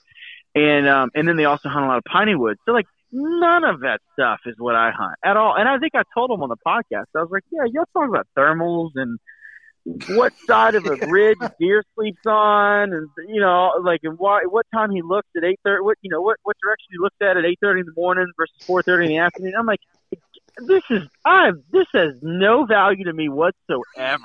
None. I'm like, you know, my thing is like, okay, do I need knee boots or hip boots, and should I bring the Piro? You know, that's it. That is it, man. Like, I told him, I was like, everything your podcast consists of is not anywhere near my hunting decision tree every time I go in the woods. So, the more palmettos, the better. Yeah, absolutely, man. Put me out on a sea of palmettos. Don't put me in a wood thicket. They said they saw like one of your videos, and it was like you were taking like a panorama video, and there was just no land in sight, and they were like, "What the hell is he hunting in?" Yeah, they won't. Whenever I walk through that stuff, sometimes I'll like take a selfie video and I'll send it to them, and I'm like, "Hey, man, rut's in 3 weeks. Y'all coming?" You know, and they haven't taken me up on my offer yet. So, yeah, that was a good episode. I'll admit, like, that was some of my best work, and it was fun. It was good. Good time. All right, so we're gonna wrap up the podcast with one last topic, and you actually sent this to me and Levi a while back, and it was prefaced with something like, "Hey, if we got to talk about this, if I could get back on the podcast, or maybe it wasn't podcast, but you're like, we need to talk about this, or y'all need to talk about this, or something." And I'm not even going to try to even I'm not even going to try to. I don't know what the name of this thing is, but it's one of your Theories? Yeah, it's not really a theory. No, Kyler, if you listen to 99 episodes and however many of those Kyler is on, you'll find out that I think you missed somewhere in your upbringing and educational background, you missed that calling of getting into the psychiatric field of, like psychology or psychiatry or something, because you tend to lean on a lot of those kind of psych theories and things to explain other theories that you have about things in the world, specifically in this case hunting. And this is one of those. So we're gonna talk about this for a minute as we wrap up the podcast, and I'm gonna give you the floor to present this as your most recent psych theory as it pertains to Louisiana Bowhunter. Yeah. So I will admit I don't remember what prompted this. I also don't remember specifically where I saw this, but I remember what it triggered in my mind and kept what I compared it to.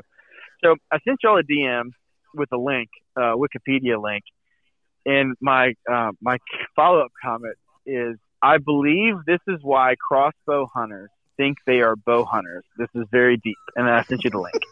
Okay, and so I want to I don't even know why I'm gonna pre-apologize or preface any of this, because I really don't care.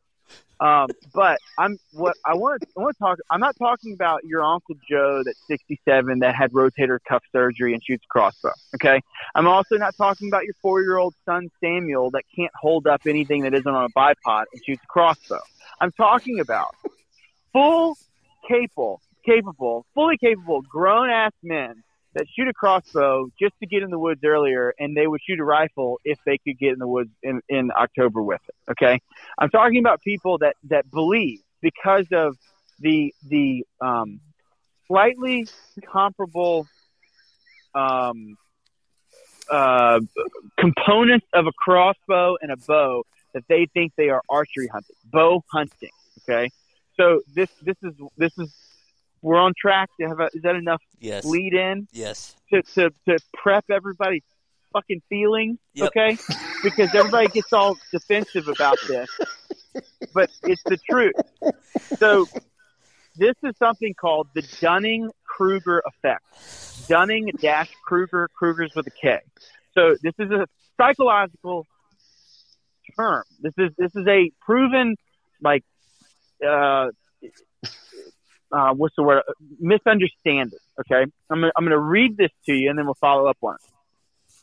People that suffer, or people that have the Dunning-Kruger effect, tend to overrate themselves because they do not see the qualitative difference between their performances and the performances of others.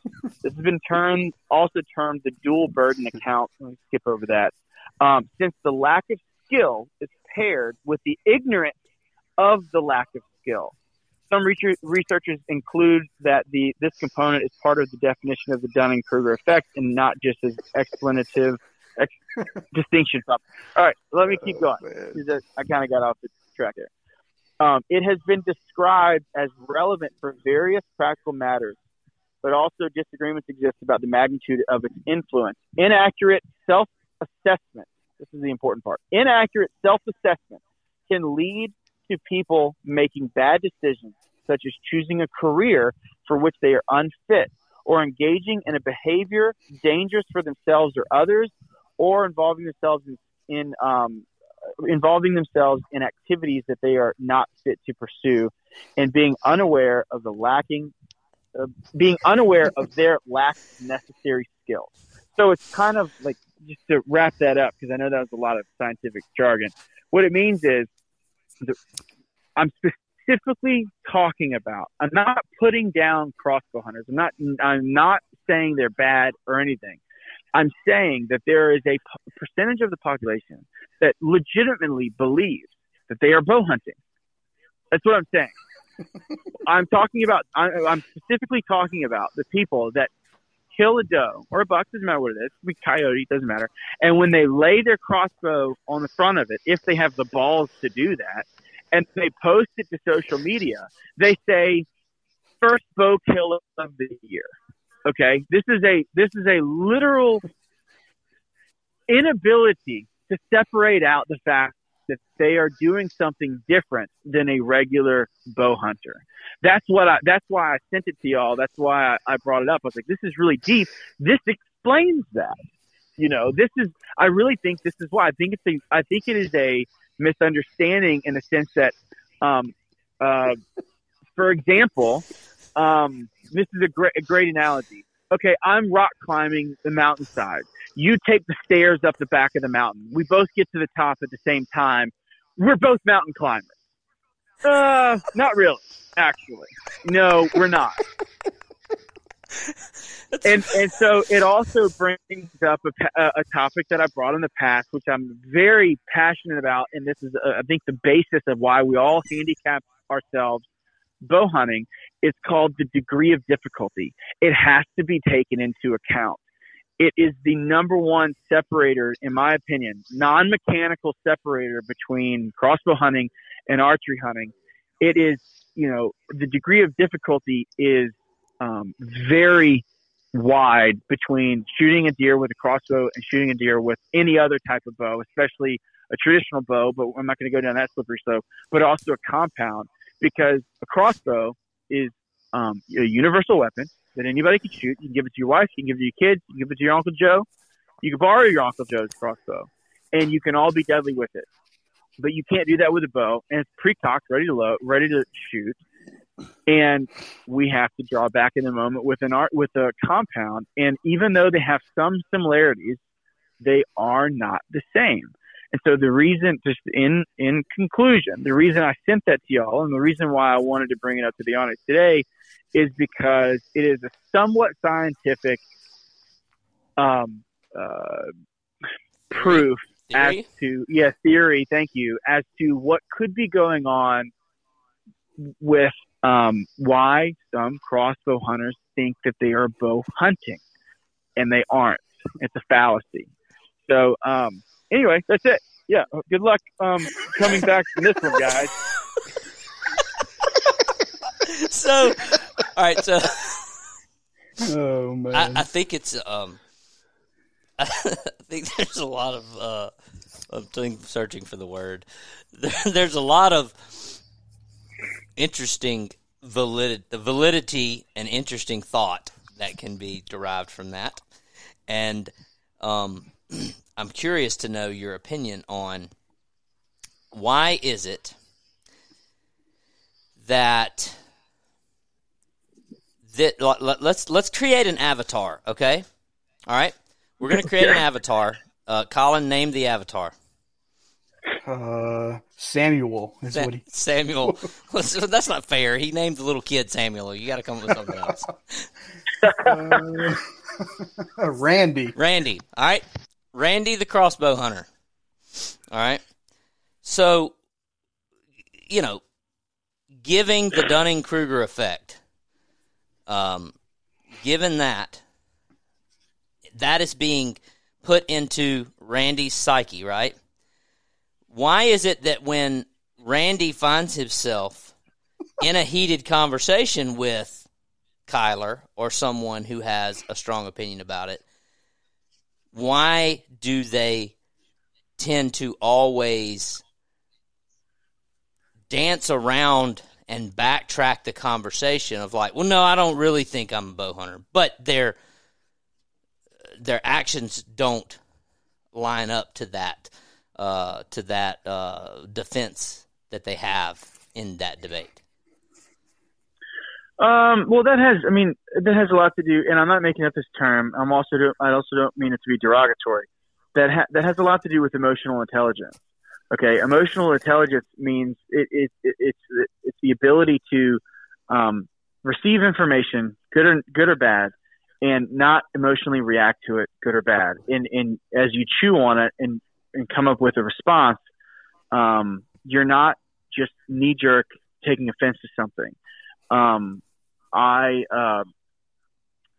So it also has to do with the fact that people are not very good at self-reflection, okay, or self-awareness in general. most people don't know. It all has a lot to do with your sphere of influence. If everybody around you hunts with a crossbow and calls themselves a bow hunter, why wouldn't you?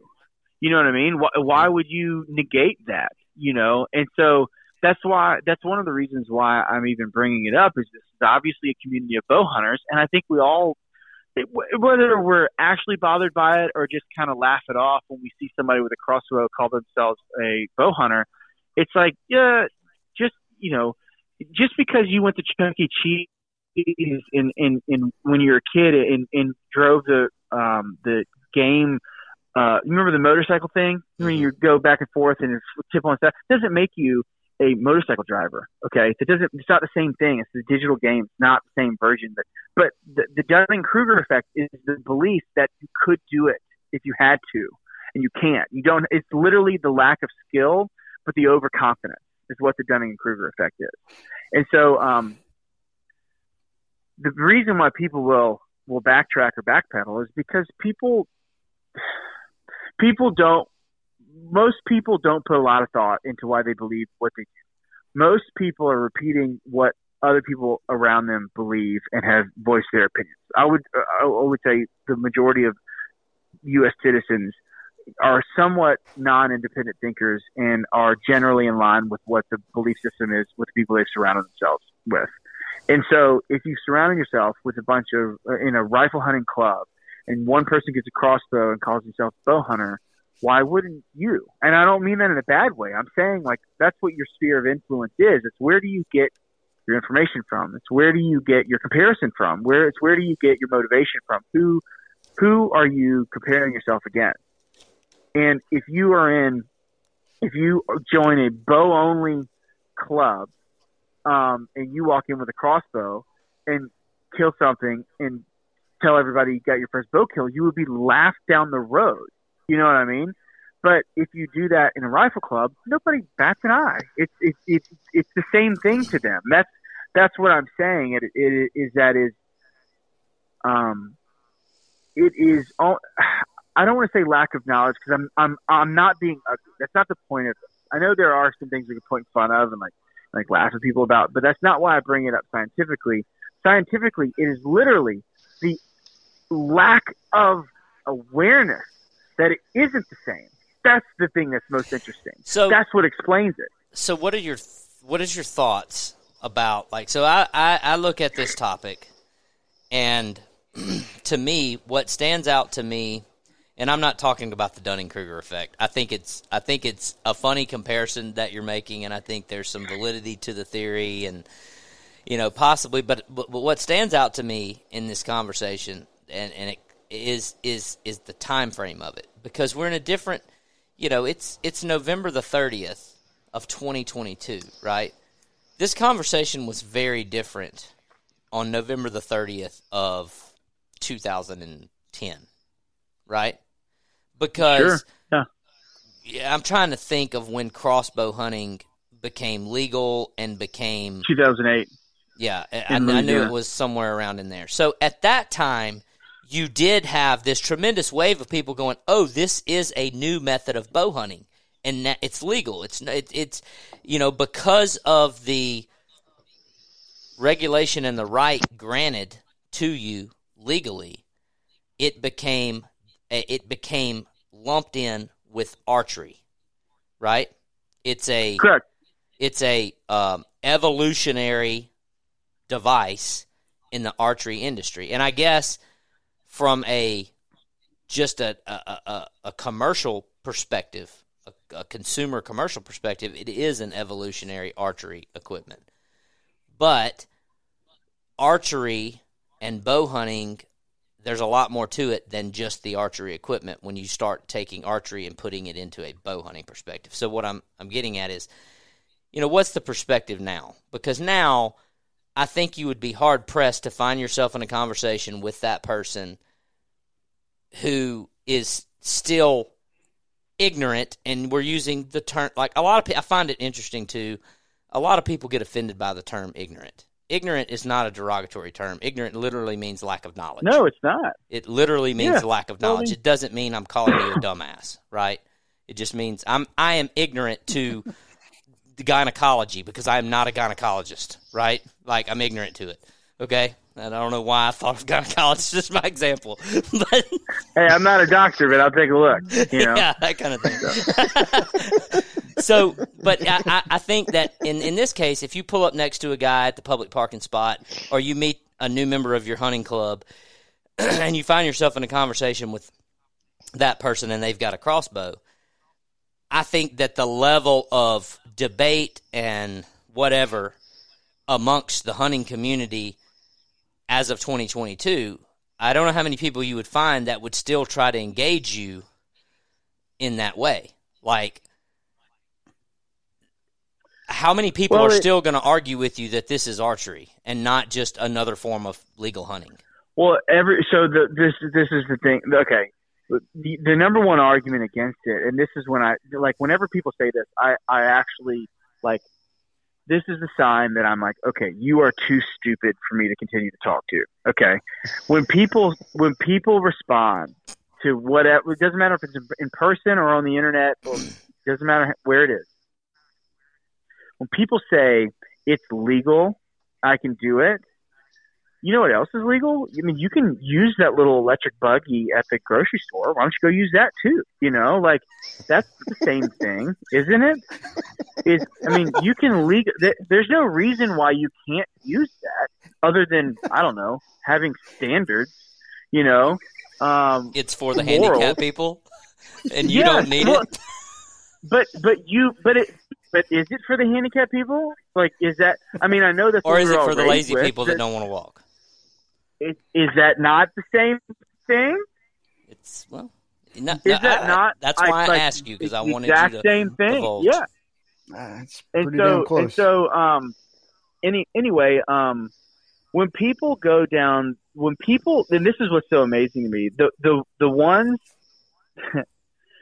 it's like, you know, when we went through the Trump era, and you know, I voted for Trump. It's not my proudest moment. I didn't love everything that he did, but definitely didn't like that bitch Hillary. And you know, we went through this internet era of people, kind of the whole, like, they took our jobs, like, speaking up on the internet. And they hadn't been around before that. Like, they finally speaking out. When people started at that point in time becoming like not anti-government, but more conservative, we don't need big government. And that was something that Trump was for big time. You have the same people saying, no, I don't want the government. I want smaller government. And then these same conservative folks are saying, I hunt with a crossbow because the government tells me I can. I'm like, which one is it, dude?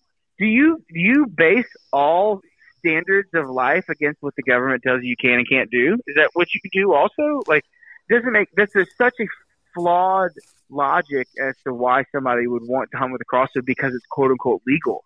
I never said that you were being illegal, dumbass. I said that you're a grown man, and if you want to hunt in October, you should hunt with some form of archery, not preloaded arrow rifles. You know, so anyway, y'all are gonna have a hell of a time coming back from this episode, but there might not be an episode 101. It sounds like no, but no, I'm gonna start wrapping it up because I don't like you say that, and like in all honesty, from a Louisiana bow hunter perspective, like I don't have a problem with crossbows. I don't really care. I find this, you know, what I find this all comes down to, and I don't know how it compares to the Dunning-Kruger effect. I think it's an interesting thing, and you're good at talking about that kind of stuff, so I just wanted to engage you with it. But, like, it comes down to the thing that we've talked about on this podcast so many times, and it's a categorization of hunters. It doesn't matter what weapon you choose. You either like to hunt or you like to kill. And you might like both, but you choose one of the two. Regardless of what you say to your friends, regardless of what you tell yourself, you favor one of the two. You favor hunting or you favor killing. And neither one is wrong unless you're just an unethical asshole. You know, I mean, if you're hunting legally and hunting ethically and respectful of other people that are sharing the same natural resource, it doesn't matter. But at your core, as a hunter, you lean more towards the hunt or the kill. And in the hunting culture that we have, and we start having brands that people identify with and podcasts that people listen to and engage with and all that, well, then you start having opinions. You have hunting camps full of opinions. And so people start, what ends up happening is the preconceived notions, the primary predominant notions amongst the culture start to sway people in how they feel about that.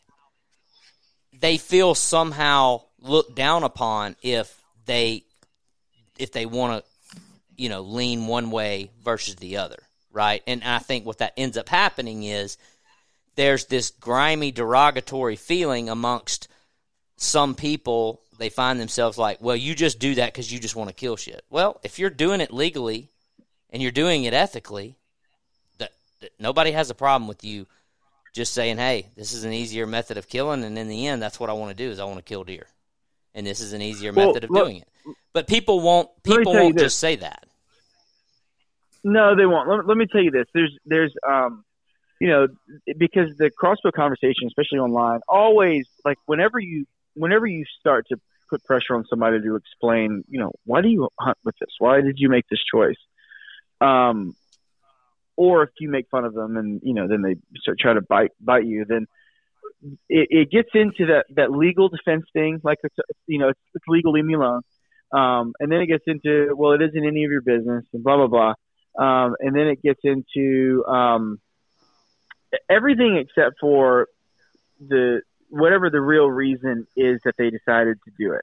But there's something called gatekeeping, and it's where there are, and I've never said this before on the podcast, never said it really to anybody, but it's something that I've always been heavily driven by, is archery is a tradition.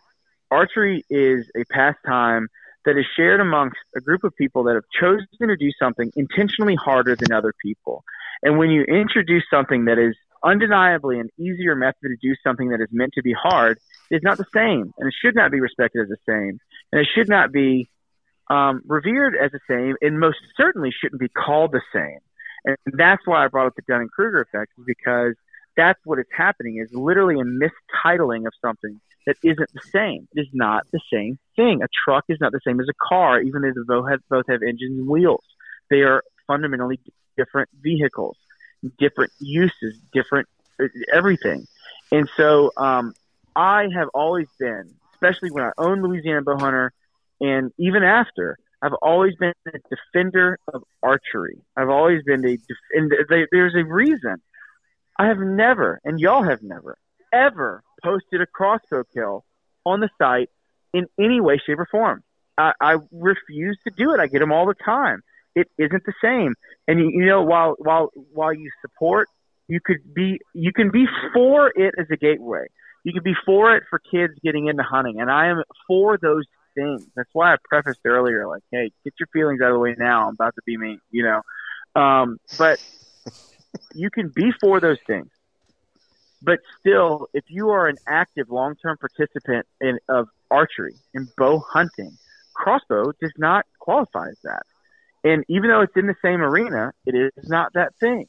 And that's why I've always been so firm on my stance of them, is because if I ever came out and said that I was pro this and I treated crossbow hunting the same as bow hunting, dude, the brand and the following would have plummeted, because now I'll agree to anything.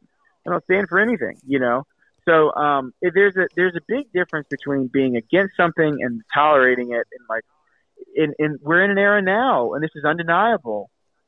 Crossbows are definite gateways into hunting, especially in kids, but also in adult onslaught hunters. They are definite gateways in. Those are not the people I'm talking about. I'm talking about the people that think they're bow hunters because they bought a crossbow and they're not. So, is it fair for me to say that you're talking about the people that like, no, I don't want to extend this, so y'all don't let me. But you're talking also more at the person or the groups of people that want to push this onto us and make us accept it as part of our tradition. Absolutely. For sure. And you can compare that to other things that are being forced upon us in our culture, and then you know where I'm going. And I'm not trying to go there. I'm so glad you said that. But that is like, it's not like if you're the guy who says 101. If you're the guy who says, "Hey man, I like to hunt with my crossbow. I don't care that much for hunting with a bow. I did it for a long time. I enjoy hunting with this crossbow," and that, you know, hey, then we're not talking to you. Like, I wish you the best success. If you were a good friend of mine, I would invite you to come hunt with me, and you could use your crossbow. I don't care. My dad hunts with a crossbow, and he doesn't have to. And I don't have any problem with it. But if you're the guy who wants to argue with me because I own a brand that says bow hunter and I don't include you, then that's where I stand on Kyler's side. You don't. You can't look, man. There are no mopeds in the motorcycle club, man. You and all your analogies. There's no mopeds in a motorcycle club. It's not the same. You know, it is, and so yes, I'm so glad you said that. I'm so glad you got me to clarify that, Locke, because yes, I am pro bow hunting. That's what I am. I'm pro bow hunter. I'm pro traditional bow hunter. Pro compound bow hunter. I'm pro Oneida bow hunters. Whatever those things are, whatever classification that thing is. You know, that has always been the people that I wanted to be true to, that I always wanted to support and make them better. I'm interested in helping people become better at this sport that they want to get better at. Not interested in catering to anybody else whatsoever at all. Yeah. I don't have any rifle hunters saying, "Oh, you know, I'm a hunter too. You should do rifle hunting content on the Louisiana Bow Hunt." No, like that sounds ridiculous, right? So anyway, that's what I've always been true to, is the bow hunter. And like I said with Dunning-Kruger, I think that helps explain why some crossbow hunters believe in not correctly, that they are bow hunters, and they are not. They are crossbow hunters. I think there should be, maybe somebody should make a Louisiana crossbow hunter. It would be a great page for them. It would have 40,000 members overnight. I'll say this. I'm gonna start. I said this a while ago, but I'm serious this time. I'm gonna start wrapping it up with this from a Louisiana bow hunter perspective. Okay. From a Louisiana bow hunter perspective, I view, and I think that, you know, we view crossbow from just a brand perspective. Crossbows and crossbow hunting, they have their place in the hunting culture. They're a separate segment of the hunting culture, and they're not to be lumped in with archery and bow hunting in its traditional form. That's just our stance on it.